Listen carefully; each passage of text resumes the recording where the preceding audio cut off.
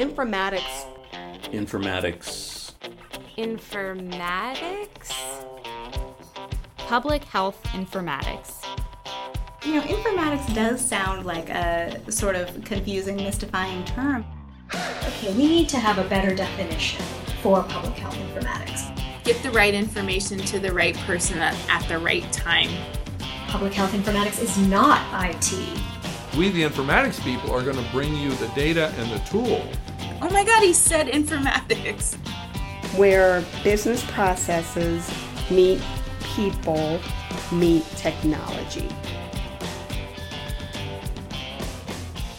Hi, this is Piper Hale, and you're listening to Inform Me Informatics.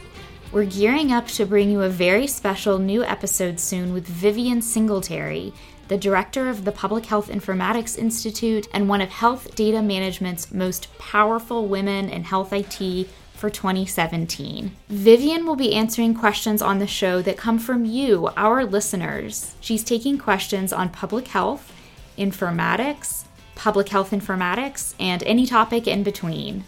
You can submit your question by leaving a voicemail at our podcast call-in line at 678-974-0344, or you can send us an audio file at podcast@phii.org.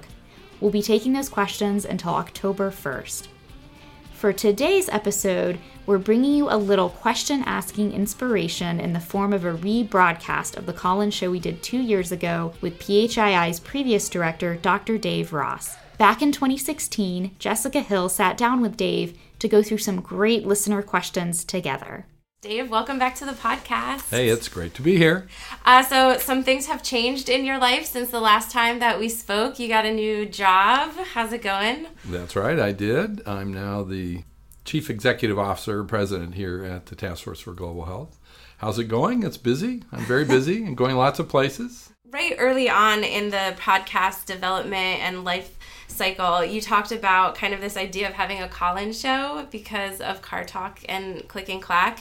And so we couldn't really do a live call-in show, but what we did do is we asked people to submit questions ahead of time. I think that's great. You know, informatics itself is the kind of discipline that excludes many people, but yet what we do actually could be of interest to a lot of people. So I think this format maybe gives us an opportunity to talk to many people at a health department, for example. Imagine a local health department like over here at the CAB Board of Health.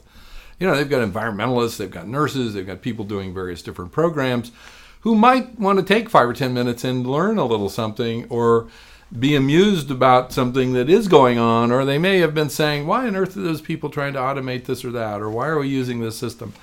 Maybe we can start to get at some of that and help them be more informed and more aware, and that would be great.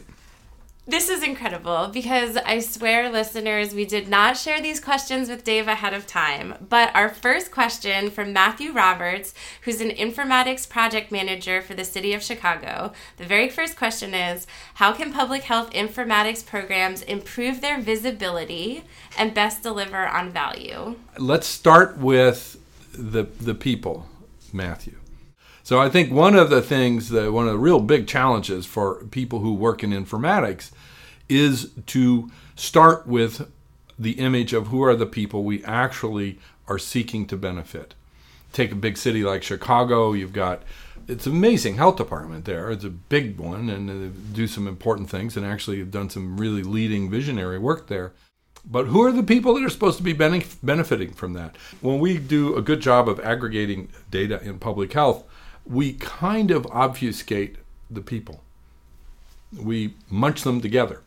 We start looking at distributions and norms and talk about means and medians and standard deviations and things that characterize the variation that is seen within a population. But sometimes in doing that, we fail to point out who are the people. And so I think number one is, can you imagine a way to say, who are the people that are benefiting because of my work? That's not easy to do, I can tell you. We struggle with that here at the Informatics Institute, but yet it's a really, really important exercise. So that would be one thing. Well, I wanted to follow up on that. When you said think about the faces and the people, that really resonated with me. What if you feel like you have a really good sense of who you're serving, the population that you're working with their data, you want to help inform programs, but you feel like the other programs don't really see you or don't see the value of what you're contributing to the overall mission? Well, that would bring me to the second principle, and that is build relationships. A few years ago, we were working on an information exchange initiative. And one of our partner health agencies out in California was trying to work on reducing childhood overweight. And they had done all the good data analysis, and in fact, they'd even done a really good job of working with the local health information exchange that was emerging at the time to get data on the extent of the problem, as seen from the lens of the healthcare providers, the pediatricians who were seeing these kids. But they realized that actually to tackle the problem, they had to work with the schools, with the parks and recreation, with the political authorities, with the fast food industries. There were a number of players in the community that were not a part of the direct purview of the health department, but people they had to go work with. So we worked with them to bring those parties together and all get in the room and start to uncover the problem. And with that joint discovery came enormous awareness that we each could serve and help the other, that each partner had certain information, certain data that the other could use, that it wasn't just a one-way street, that it was this complex web of interaction, but it all began with the people meeting one another. And that was a new thing for this health department to actually do that. Those relationships that started that day was what propelled going forward to actually build information exchange. So that's just a minor example. So I would really stress build relationships, particularly for those of us who are introverts who want to sit and look at our data, and that's probably why we're in this business anyway, is because we're really good at focusing on something fixed like that. So let's go out and expand our portfolio of tricks. And what do you think the value of the informatics role is when people are coming together and having those dialogues? What is it that informatics brings to the table?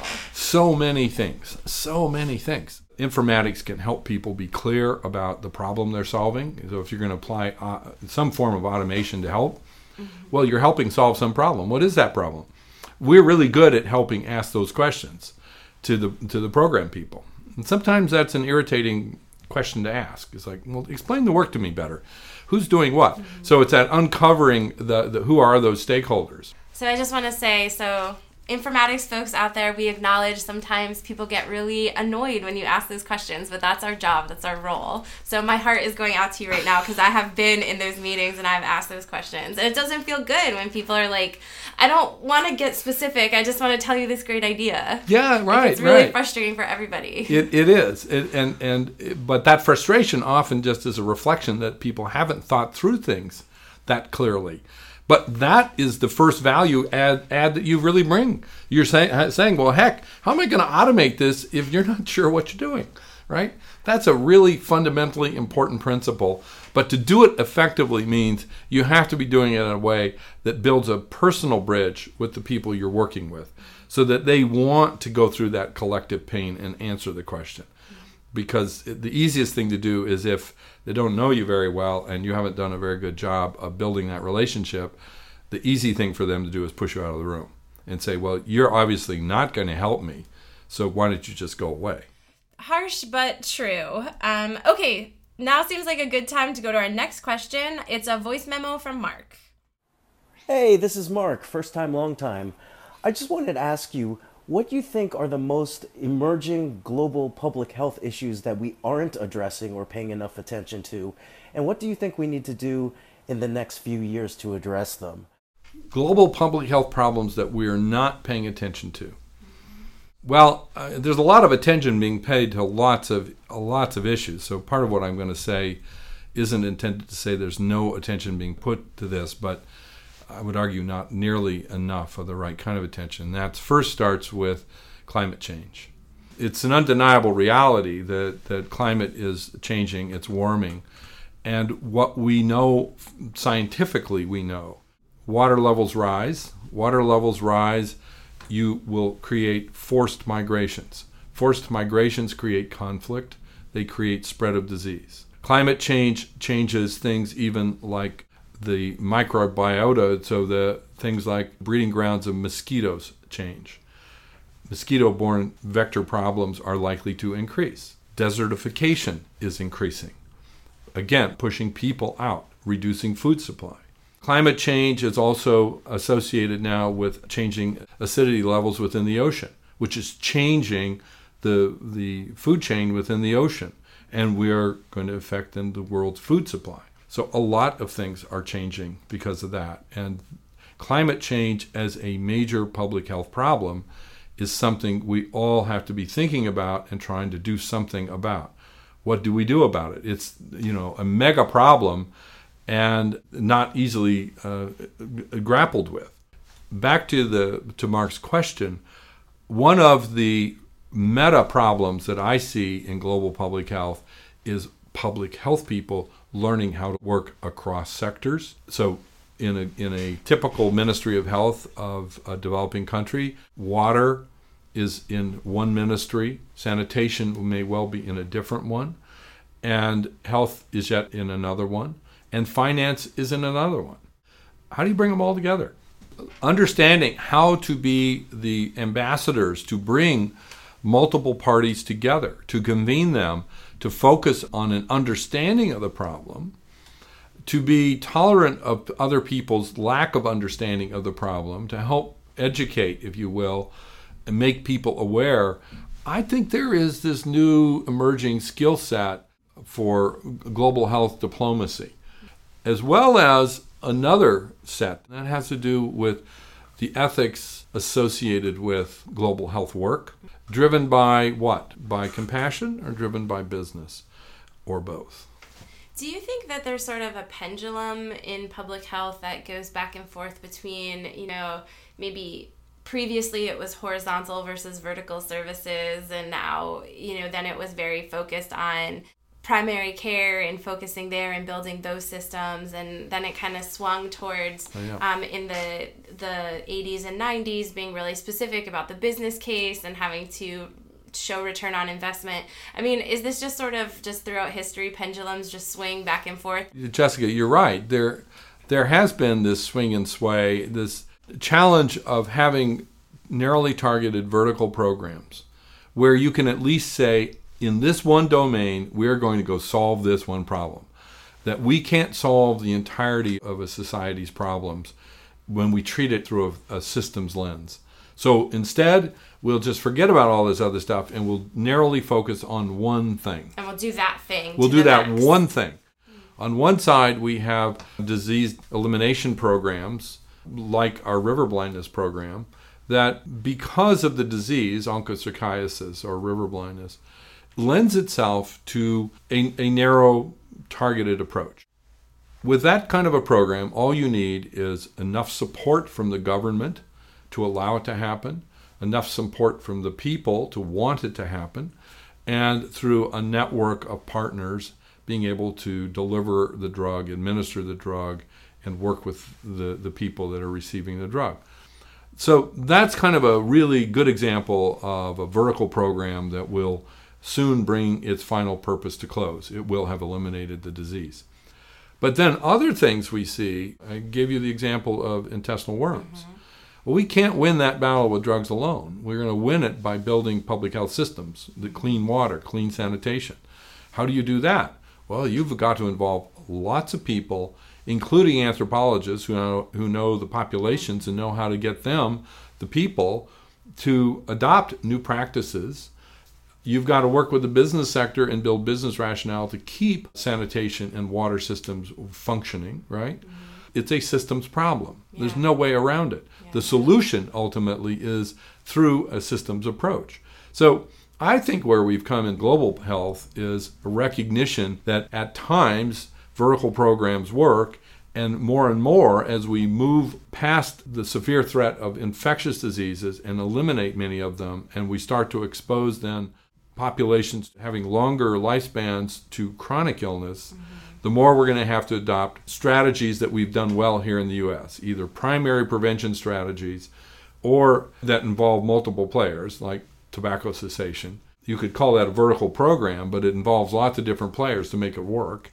Or other kinds of chronic illness programs that involve an infrastructure of healthcare delivery and other sectors if you're going to actually prevent and or treat those conditions, right? So I think it's both. Yeah. I'd like to think that the pendulum has stopped and we see that it can point to both directions. Well, I feel like we could talk about this for hours, but let's go ahead and move on to our next question. It's a voice memo from Katie. Hi, Jessica and Dr. Ross. If a guiding principle of your work is to engage all stakeholders, how can informatics professionals engage community members to define goals and use informatics in a way that would be meaningful to their own lives? Please inform me. Jeez. We've got smart listeners. We have smart listeners. I love it. Thank you for that question. Let's start with an example and then see if we can work to a couple of general principles. Of course, engaging all stakeholders. Yes, we preach that. Yep. And we have preached that for a long, long time. And we preach it because, in fact, we know that until all the people who own some part of the problem or solution understand their role in the problem or solution, that it's very hard to make real progress, particularly real sustained progress, right? Yeah, you can invent an information system, but if the people who are supposed to use it don't want to use it, it's a waste of time. Or if the information it produces doesn't actually inform the people who need to be informed, or they aren't aware that they need to be informed and choose to want to be informed, then again it fails. We all know that there are social and behavioral factors that play a very big role in people's health. And that health at both an individual level and when viewed as the aggregate of populations, when you measure health that way, it is highly dependent on multiple determinants, not just whether or not you saw a doctor. I've seen in the news just a lot of coverage recently around your zip code predicting your health and your life expectancy. That's right. Yeah. And so that's the easy way to say it, is that your zip code predicts your lifespan. Well, that's a shocking fact to a lot of people. So what can we do about it? Well, how do you engage people? So one of the things that we're doing, and I'll give you this as an example, it's actually happening here at the Task Force for Global Health, here in DeKalb County, Georgia, home of the Task Force for Global Health, but guess what? Also home of the Centers for Disease Control and Prevention, home of Emory University, home of the Council of State and Territorial Epidemiologists, home of the National Association of Chronic Disease Directors. Here we live in a county that you would think, after I recited all these expert organizations in health, both nationally and globally, that health indicator of Georgia would just be splendiferous. Guess what? It's not. Why is it not? It is not because we know it is split between rich and poor. It is split racially. But how? Well, when you talk to the local government officials, the answer is we don't know. We don't have a picture below, at best, the county aggregate levels. So one of the things we're doing is reaching out to all the elected leaders in this county and several other of the counties in Metro Atlanta to build a coalition to begin to look at the sub-county facts. In effect, to use the data, and so this is where informatics comes in. We're the artists. We're the ones who paint the picture of the county. But we're going to paint it in enough detail so people actually see the picture. RWJ has a new initiative called Data Across Sectors for Health that is built on this proposition of helping community groups begin to engage their stakeholders, all of the people who own a part of the problem, together to focus on sub-problems. Can we go back to your painting example? And I want to explore that a little more because I think there's a step that I think was implied, but I just kind of want to unpack it a little bit, which is that we, with our data, can paint, but what that picture is or what it means is actually co-constructed with the people who are in those neighborhoods. I think there's a really sensitive spot between the data and then what the data mean and what we're going to do about them that has to be a dialogue. To return to Katie's question, right? It has to be a dialogue, but it also has to be like, well, what do you want us to track? There are a number of initiatives going on, and one happens to be with the National Committee on Vital and Health Statistics that is preparing to make a recommendation to the Secretary of HHS to adopt a consistent framework based on the social determinants. So the major domains like health and transportation and housing, so forth, and subdomains that get more specific about access to medical care and so forth. So each of those domains breaks into a handful, but a very limited number of subdomains. And those subdomains then have evidence-based metrics that actually can be used to measure, so for like access to care, right? They're agreed upon statistics that would measure that. Mm-hmm. What you track in order to be able to say something about access to care. Yeah. And so this framework built around the social determinants our view is that it becomes kind of the guide for community groups to put their arms around and say, evidence says these things, these various factors actually play a direct role in our community's health. Now what we have to do is get our community's data on every one of these measures and then look at it together so that we can understand just what you were saying. Is so what? Do we have in this part of DeKalb County parks, but guess what? They're not safe.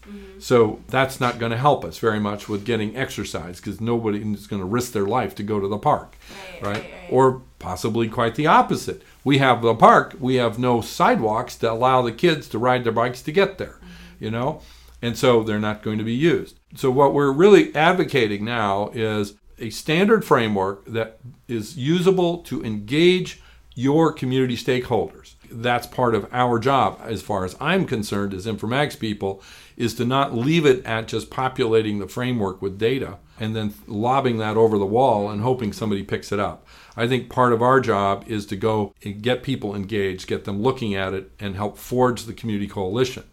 Once that's forged, then it is our job to help them support their questions. Because as you give data to people, they'll have a lot of aha moments, and then they'll say, but what about this? And then becomes the search for some more facts, right? So we're helping supply the facts, but we have to start to mobilize the coalition so that it powers towards getting to some action and solutions. Many thanks to Dr. Dave Ross for sitting down with us back in 2016 to take our listeners' questions. This podcast is a project of the Public Health Informatics Institute and the Informatics Academy. Visit phii.org to learn more about all of our informatics work. You can also find us on Facebook and follow us on Twitter at PHInformatics. Thanks, of course, also go to Jessica Hill, my co-producer on the show and the host of the episode you just heard. If you want to be one of the voices on the next call-in show with Vivian Singletary, again, you can do that by calling 678-974-0344 and leaving us a voicemail, or you can send us an audio file at podcast@phii.org before October 1st. If you're driving right now or otherwise not able to capture that information, no worries. You can easily find the call-in details on our website, phii.org. I'm looking forward to hearing your insightful questions soon. I'm Piper Hale, and you've been informed. The diplomatic skill set. Waters are rising. Chase those ducks out of here. The water's already coming in.